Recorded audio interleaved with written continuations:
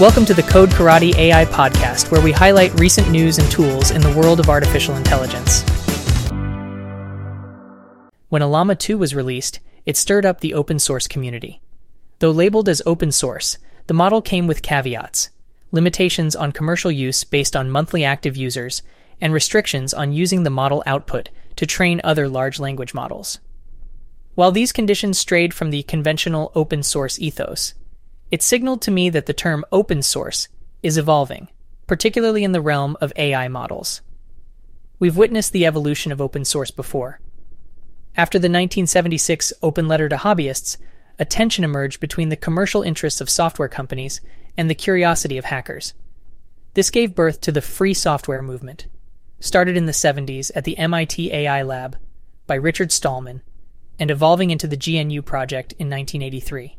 The GPL copyleft license was then created and adopted by key projects like Red Hat, MySQL, Git, and Ubuntu. In 1998, the term open source was coined by MIT's Christine Peterson, which signified the official deprecation of free software. Over time, the free and open source software communities diverged as they had different interpretations of what free and open meant. This divide intensified over the last decade with the rise of commercial open source companies and cloud hyperscalers. Companies like Elastic and MongoDB transitioned their open source projects to the server-side public license, SSPL, to prevent AWS from rehosting their products as cloud services. Despite these changes, MongoDB is still widely regarded as open source, illustrating that open source is increasingly synonymous with source available to developers. The advent of open models like DALL-E, MPT, Llama, among others, has triggered a similar division in the AI community. For many AI engineers, open source simply means downloadable weights. While Heather Meeker has proposed a definition for open weights, there is still a lack of consensus. For a model to be truly open source, and thus retrainable from scratch, creators would need to share their training code, pre-training dataset, fine-tuning preferences, RLHF examples, etc. However, given the high cost of these training runs, access to the final weights is often preferable. As a result, the term open source is now used to define a broad spectrum of openness levels in the language model space. Open models like Red Pajama and MPT-7B provide open weights for commercial use and can be retrained from scratch, as their dataset is open source. Open weights models like StableLM by Stability AI offer accessible weights under Apache 2.0, though their training dataset is not publicly available. Restricted weights models, such as Llama2, come with specific limitations, despite the weights being open for commercial use. Contaminated weights models like DALL-E 1.0 and Llama1 are technically open, but practically unusable for commercial purposes due to dataset restrictions. While open source and open weights will likely continue to be used interchangeably, what matters is the growing openness in our work. Yes, the Llama2 license might be disappointing, but the packaging of approximately $2M worth of flops into a GitHub repo by Meta will undoubtedly foster progress in the AI field. As we navigate this evolving landscape, let's embrace the evolution of open source, for it mirrors our unending quest for greater knowledge and understanding.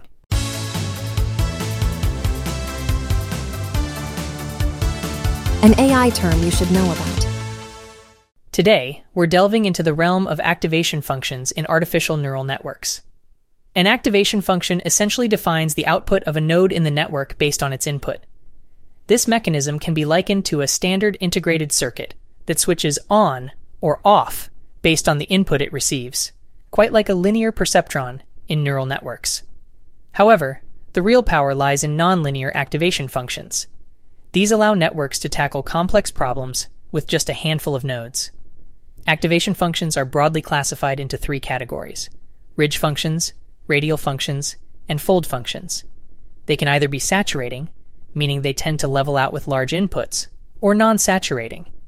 Interestingly, non-saturating activation functions like the rectified linear unit, or ReLU, are often favored due to their resilience against the vanishing gradient problem. First up, let's examine ridge activation functions. These are multivariable functions that act on a linear combination of the input variables. Common examples include the linear, ReLU, heaviside, and logistic activation functions. In biologically inspired neural networks, these functions often symbolize the firing rate of a neuron in response to input. Neurons have a limit to how fast they can fire, which brings us to the role of sigmoid activation functions, whose range is confined to a finite interval. Now let's shift our focus to radial activation functions, a special class of functions that serve as efficient universal function approximators in radial basis function, or RBF networks.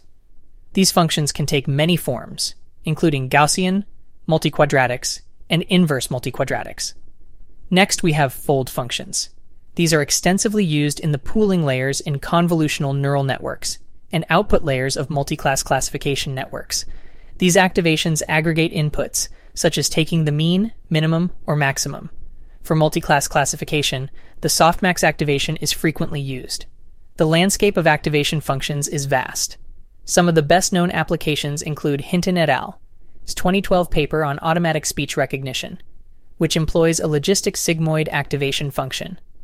Similarly, the renowned AlexNet and ResNet computer vision architectures, as well as the language processing model BERT, use the RealU and its smooth version, the GeLU, respectively. Now let's consider the different mathematical properties of activation functions. They can be nonlinear, which according to the universal approximation theorem, allows a two-layer neural network to approximate any function. The range of the activation function can be finite, leading to more stable gradient-based training methods, or infinite, usually requiring smaller learning rates, but offering more efficient training. Moreover, it's beneficial if an activation function is continuously differentiable for gradient-based optimization methods, although functions like ReLU, which isn't continuously differentiable, can still be used effectively. These properties, while not definitive performance indicators, offer unique advantages that can be capitalized on in different use cases. For instance, the strictly positive range of the SOFT+ activation function makes it suitable for predicting variances in variational autoencoders. This diversity is what allows artificial neural networks to adapt and excel in various tasks, furthering our journey into the fascinating world of artificial intelligence.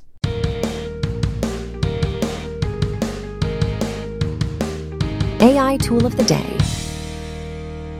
Created by the minds behind LangChain, the purpose of LangSmith is straightforward: to make developing LLM-powered applications as smooth as possible. LangChain began as an open-source Python package designed to address a dire need for tinkering, a call to action famously made by Nat Friedman in late 2022.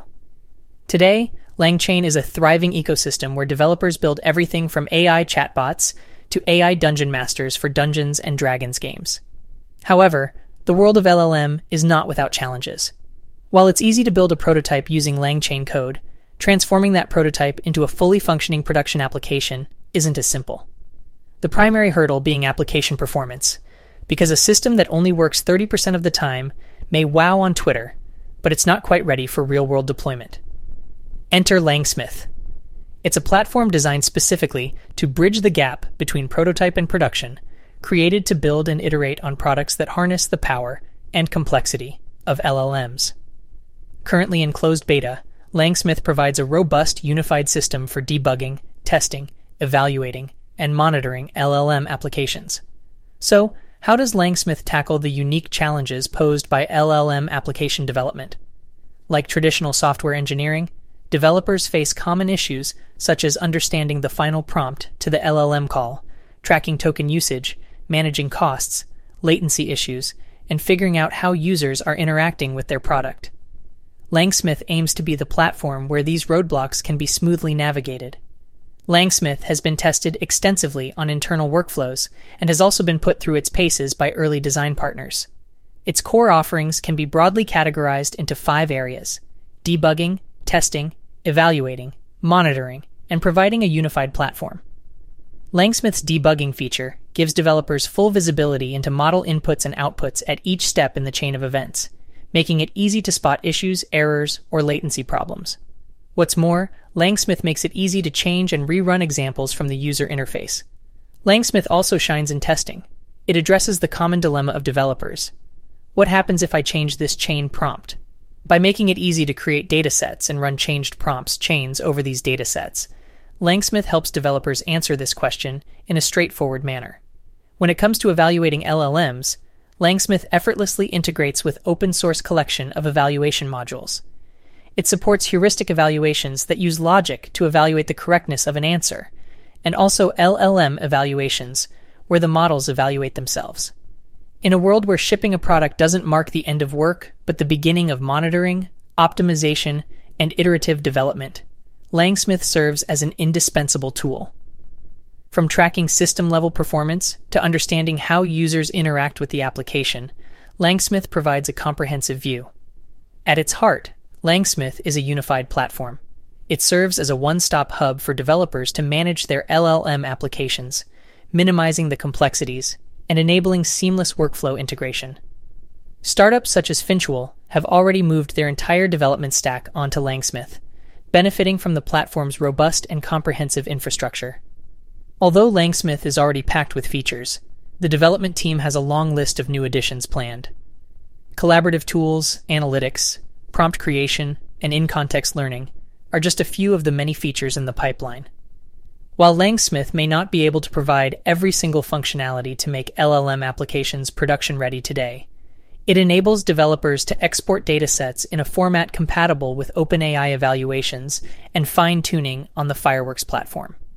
They've also made logs exportable in a generic format, so you can load them into analytics engines and run your own analytics.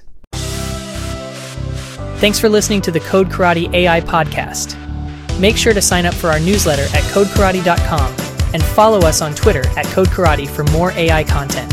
Until next time.